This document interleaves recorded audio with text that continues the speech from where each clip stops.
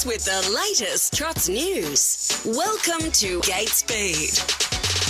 Yeah, time for Gate Speed on this Monday afternoon. Dan Malecki's about to join me, the voice of harness racing in this state after a wonderful weekend of harness racing. There's so much to talk about, and what a terrific Delray National AG Hunter Cup we got. Dan, as I say, good morning to you. Yeah, hi Matt. It was a terrific weekend, wasn't it? From Friday night, it seems like it was so long ago with the Great Southern Star. Worked well, enjoyed it immensely. Terrific result, Just Believe. Greg Sugar's Jess Tubbs. Racing was excellent, I thought, particularly the trotters in the heats, and then the final backing up on the one night. And then Saturday night, Captain Ravishing, he was the greatest entree you could ever imagine, if indeed the Hunter Cup was the main race. And it panned out well. As a spectacle, I think the Hunter Cup is the race everyone enjoyed watching. There were bad drives, there were good drives, there were indifferent things happening, there was a bit dramatic, the sort of things that you can't plan for, and that is what a recipe for an entertaining race is, and we got that, I think. Yeah, you know he's a pretty special horse when you have an AG Hunter Cup like that, and there's still people talking about Captain Ravishing after it. But I want to start with the Hunter Cup, Dan, because I think it was only last week we were talking about how sometimes in these big races, it can get hyped up and they can be almost non-events with the way the races run. That just wasn't the case on Saturday night. It was incredible how fast they were going early as that battle for the lead eventuated. And as a result of it all, Dave Moran and Honolulu Bay were the recipients of that early speed. Yeah, and he's turned into that sort of horse, Honolulu Bay. He's got a bit of gate speed, and what actually helps Honolulu Bay is he's got enough gate speed that it gets him out of trouble if he draws awkwardly or the like. And he's very, very strong for the last 1,200 metres of his races. So he's not just that one-dimensional set sprinter. He can be strong and he can be tough and he can be set a challenge and he can be up to it. And the race scenario panned out beautifully for him on Saturday night in the Hunter Cup. I had the feeling that a long way from home, he was the one to beat. He was going to be disappointing if he didn't win that race. And David Moran still pretty much nursed him. He followed the right horse into the race. MacDan's run, by the way, the horse he tracked up was outstanding. Some wonderful performance from the Beaten Brigade. And then David coming up to the home turn, I still think he would have won coming around them, but he's elected to just wait and wait. It was a bit like a jockey that you often hear, just counting to 10 and waiting, not going too early. And then he went back to the inside. I thought it was fantastic. And a great story for David. He's been through the ringer a bit in the last 12 months or so. And speaking of which, one of the horses that he lost, yet he won the last time he won a Hunter Cup, the only time, was with Lochinvar Art. Lochinvar Art actually won first up at the Meadowlands yesterday afternoon our time, but of course it was their night meeting, and the wonderful connection he had with Lochinvar Art, and I know that hurt him very much, but he's such a thorough professional. I can't help but really admire him, look up to him, the way he held himself together. He would have been so emotional inside last night, and he was fantastic on the track and even afterwards, and he's always been wonderful for RSN, coming on all through that period and that bumpy time to update us on some of the horses he's got, and there were periods there he was driving top class horses away from Lochinvar Art, and I just thought it was a wonderful drive in a wonderful race. Yeah, well said, Dan. I had a chat to Dave about 15 minutes ago, and we sort of had do you remember, I think it was 6 months ago on Gate Speed or Green Light On, we spoke to Dave, and he really opened up to us about how he was struggling with motivation. He just returned after a suspension, but he wasn't really loving it. He had ladies in red at that stage sort of holding him together, keeping him up and about. But I agree with you. I think it's a great story, and he has always been terrific for us to come on and be open and honest. And it's just a great story. Yeah, my word, he did open up that day, didn't he? There's no doubt about that. And, you know, I think it was a reminder for anybody that is a full-timer or a part-timer. It doesn't really matter, because if you're a part-timer, it's generally because you've got other interests, work, family and the like. And for the full-timers, there's still mortgages to pay, there's still bills to pay, and you need to be getting that food on the table. And sometimes it's taken for granted.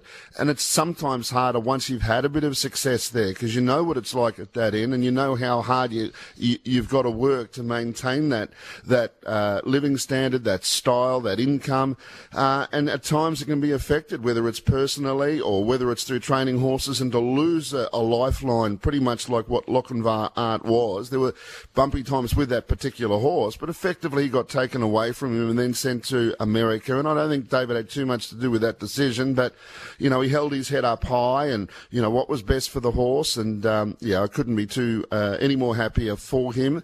And the connections, Bill and Ann Anderson, they do a wonderful job. They've been breeding some magnificent horses. They've had a lot of success, but this was their biggest success on Saturday night, and that should not go unnoticed as well. Another team, Loris through Lauriston.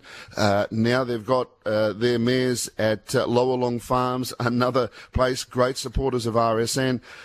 But the thing is, Honolulu Bay is a top horse. He's really emerged. He had some issues with, I think it was breathing at one stage, but he certainly had issues that at different stages there were affecting some of his racing performances, yet he's got a wonderful record and he's the real deal at the moment. If he can win a Hunter Cup in that style that he did on Saturday night, and he showed that through the Inter-Dominion series, he was so consistent, wasn't he? And he ran well in the final, but the final was it was a more pedestrian early speed in the race, and then they all, in a way, it was a bit like a Grand Prix car race. They sort of held their spots, bar the sprint lane horses, where in this case it was all happening. It was more like Dodgem cars than a Grand Prix race, wasn't it? No, it was. It was just terrific to watch. It was a great race. Obviously, disappointing for connections of Copy that with the way that it finished for that horse, Stan. He was the favourite heading into the race. He'd been in such great form. And as we found out post-race, there was a bleeding issue there. But did you see Ray Green's comments after the race? Did you catch these?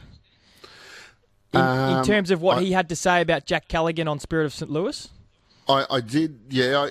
I did hear it in part. Andrew Bensley was interviewing Blair Orange and Ray after the race, and I did hear those comments. They they misread, I think, what was probably going to unfold, and the horse had to work harder. And look, it surprised me. Spirit of St. Louis had to work very, very hard. I thought he had a winning chance, but not by leading, and he had to sustain far too much pressure.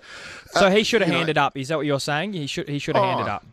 I don't think you could say you should hand up, but I would have thought Spirit of St. Louis's winning chances were greatly diminished as a result of trying to hold out. Well, firstly, it was MacDan. There were a number of challenges there. So in a long-distance race, it's going to be very, very hard, and naturally he felt the pinch. He had to sustain a number of points in the race of significant challenges for the top. So you'd think after the first time you worked hard, you might have taken a sit, but that's the great thing about racing. There's no rhyme, there's no rule that Jack has to take a sit. He was confident that the horse was back and he could sustain all that pressure by leading, but it wasn't the case. If he didn't do that and Copy that was able to work its way forward, or it was MacDan that went to the front, MacDan I doubt would have handed up as well. And maybe that terminology, handed up, it doesn't really sound that great, does it? It but doesn't, I agree. To take a trail, but that's just the terminology that's often used and you forget about. And Copy that, I'm not sure if he would have wrestled the lead off MacDan. He still would have been parked, but I think also Blair Orange would know unlikely MacDan would hand up.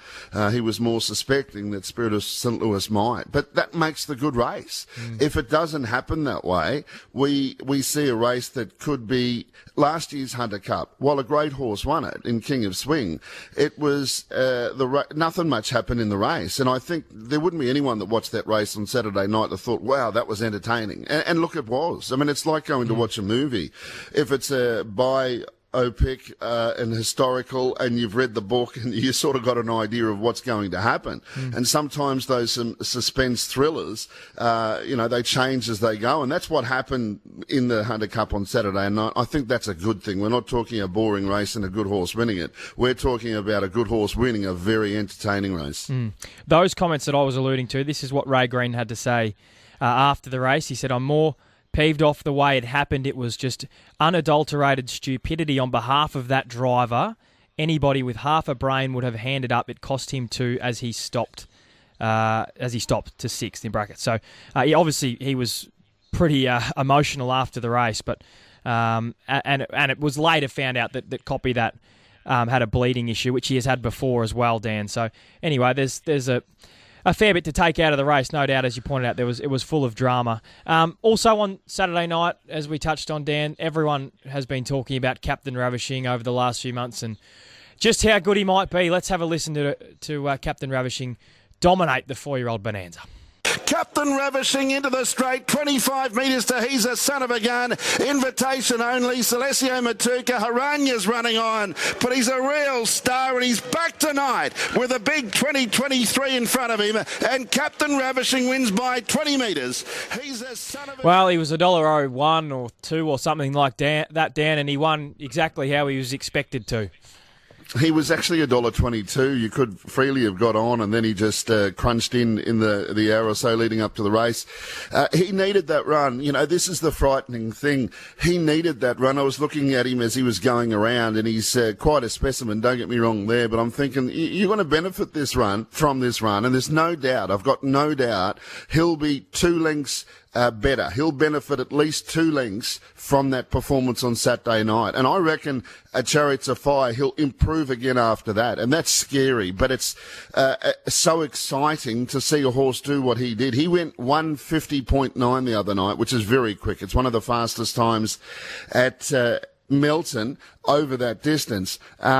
It was a very strong headwind. It was really gusty. His last quarter was 28.2.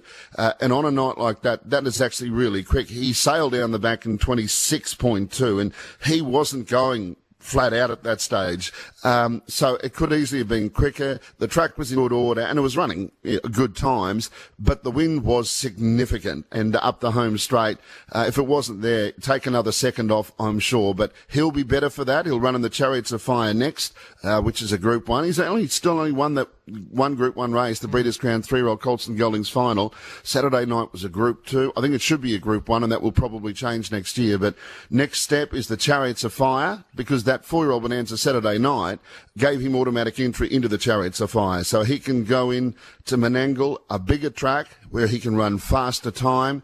And look, it's scary to think what he could do. It's just so exciting. The amount of people that were there early enough to watch him go around, it's amazing sometimes when you go to the races, because you get the hardcore people that love horse racing, love having a punt and getting involved that way. And there are other people that just talked about sports people, horses, and they were out watching Captain Ravishing, and they can not just understand but identify so clearly when there's something special. Even if it's hype, it doesn't really matter. And there were as many, I think anybody that was on track for race number 3, their attention was focused on Captain Ravishing, and they watched that race. And I could feel it, even in the call, reacting to just one or two things that I might have said in the run, and that does not happen too often. Yeah, Tab can give you $1.50 for him in the Chariots of Fire, Dan, which sounds a little bit silly, but they might be letting you on with $1.50, which is extraordinary. Well, it is. He was longer odds than that, though. We talked about it last week when I said that it wouldn't be the silliest thing to do, is to take that all up, the Chariots of Fire, the Miracle Mile, and then the Eureka. The Eureka's in September, but I'm sure for the Chariots he was a little bit longer than $1.50. But anyway, it depends on barrier draws too, and that's the thing about Captain Ravishing all across the front line at Menangle, whether he drew 10 or whether he drew 1. 1 would be interesting because he's not a blazing beginner. He's a good beginner. He'd probably be best drawn 4, 5, 6, 7. It wouldn't really matter how wide he drew because he would just gradually build up momentum and then go with it. He's one horse that can run, to my eye, as quick sitting without cover as he can on the pegs. That multi that we did touch on last week was $16 at the time. It's $11.25 now. I've just put it in. So you've missed the price, but $11 it still might look like a good bet, Dan, because something's going to have to come out and beat him. That's going to be the first issue in getting that multi rolled. It might be Catch a Wave, who we saw on Saturday night. This is Gate Speed on Big V Racing. You're with Matt Nevin and Dan Malecki, and we were just talking about Captain Ravishing's chances of winning all 3 of those races you mentioned, Dan, the Chariots of Fire, the Miracle Mile, and the Tab Eureka. But one of his main dangers might be Catch a Wave, who was very, very impressive on Saturday night as well. Oh, no doubt at all. Matt, Catchawave's a top quality pacer and he is getting better. He's been so professional, this preparation. It was a dominant win again on Saturday night, but it was more the way that he did it because down the back, remember this is a 1,200 metre race, Cameron Hart on Firefox took off and he put a gap on the second horse. Catchawave was... Look, he was a long way off the lead, 30 metres, and while he was getting going, he had to break the clock effectively, but it was the way he did it, and he actually had the race parcelled up by halfway up the straight. So aesthetically, it was impressive because you could watch him reel off wonderful speed. And you're right, he's going to be one of the main rivals to Captain Ravishing. And we're blessed to have such depth in the 4-year-old ranks. And you think of Leap to Fame as a 3-time Derby winner going to be added into the mix. He's already conquered Captain Ravishing previously. It's a pretty exciting bunch of 4-year-olds we've got at the moment. And throw a couple of Kiwis like Akuta in there.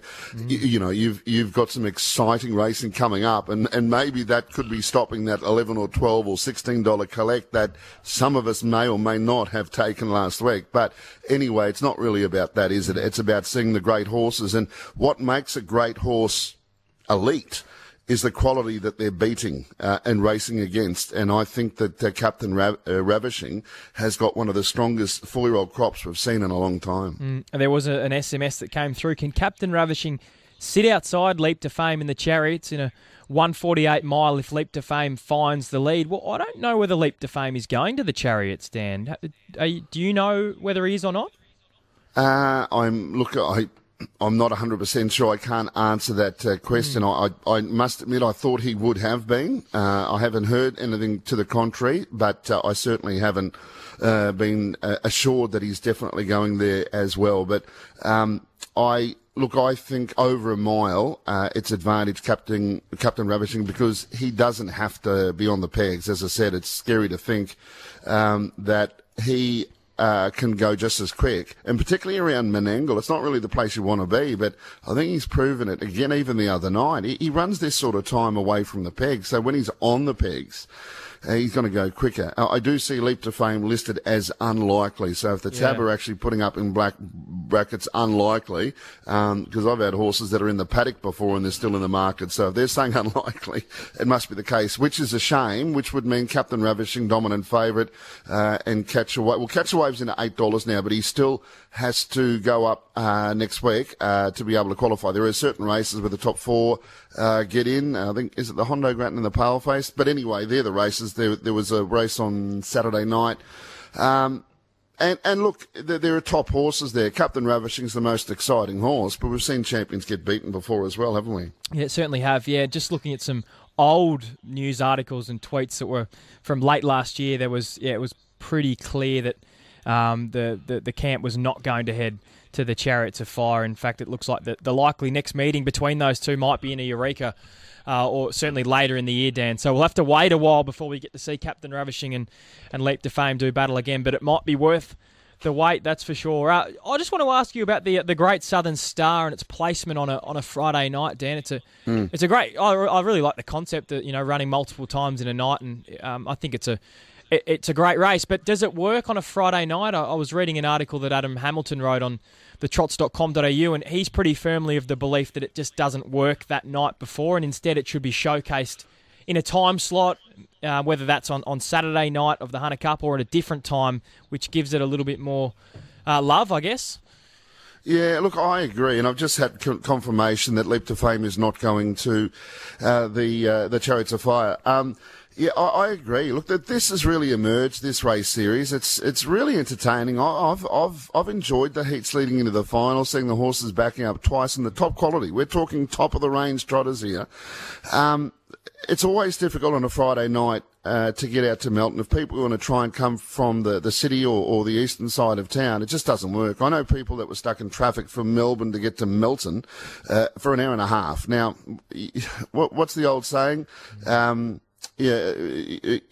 Twice as shy. Once, you get sucked in and then you don't do it again. And that's very much the case. You're not going to do that again. And it's happened over time. So, there was enough people there to enjoy the night. So I think the night probably deserves a Saturday night as well, and I reckon the week before it's just not strong enough a night for a carnival night. This year there was no Group 1 on the middle night. It was the night of the Dullard Cup, which I think needs an injection in funds. Or, of course, if the Great Southern Star goes there, they would have to move the Dullard Cup, which is fair enough. But I'm thinking that middle night, so in between Ballarat Cup and Hunter Cup, that might be the night for the Trotters. And the thing is that they've tried to create the Manikato type Friday night meeting into the Cox Plate to Saturday, and I get it, and it's good, and it all happens really quickly. But I'm starting to think and believe that the Great Southern Star needs even clearer air because it's a jewel in its own right. So, yeah, I think there's a bit of that mentality going around. I wouldn't be shocked to see it potentially move to a Saturday night because one thing it will not do, it won't deteriorate, diminish the quality of that race. If anything, it can only help it go to better heights. So I can only see positivity there. As to whether it's combined with some of the other races, the pacing races, or trying to keep it with an all-trotting program, that's probably some of the more difficult decisions to make. But as a spectacle, I love the Great Southern Star now. At first, I must say, I wasn't sure. I wasn't sure that it would work, but I reckon it does. I thoroughly enjoy it, and I think that's why we're talking about having a Saturday night as opposed to a Friday night. There are a few reasons within that Friday night, but I think most people look at harness racing and the big races on a Saturday night. Is that right, or do you look at it that way? Are you thinking if there's a big race, it's going to be a Saturday night, not a Friday night, or is it just me? No doubt. There's absolutely no doubt about that. It's no different to the Gallops being on a Saturday afternoon, and I think that's why there's been a lot of people want that the Manikato to move to the Saturday with the Cox Plate for very similar reasons, Dan, that you want it to be in that showcase time slot when there is people who have they're not totally sort of in the industry, and they're sort of maybe casual fans, and that's when they expect the big races to be on. So I definitely understand that argument. And the Great Southern Star on Friday night, I should point out, was taken out by Jess Tubbs and Greg Sugars with Just Believe. And I had a question for you on the trotters, Dan. I want to know who you think the best trotter is in Australia right now. Oh, I think Just Believe has proven it. Domination of the Inter-Dominion Series. He was unbeaten. His first up run at Ballarat was fantastic. Last week, I thought he was just a little bit plain, but it was probably the run he needed to have. He ended up getting third on protest. So, perhaps the run was better than it may have looked. And then his performances Friday night. See, there I go. It got me. The heat and the drive from Greg Sugars as well was brilliant, particularly in the final, because he got 100-1 shot cross him in the early part.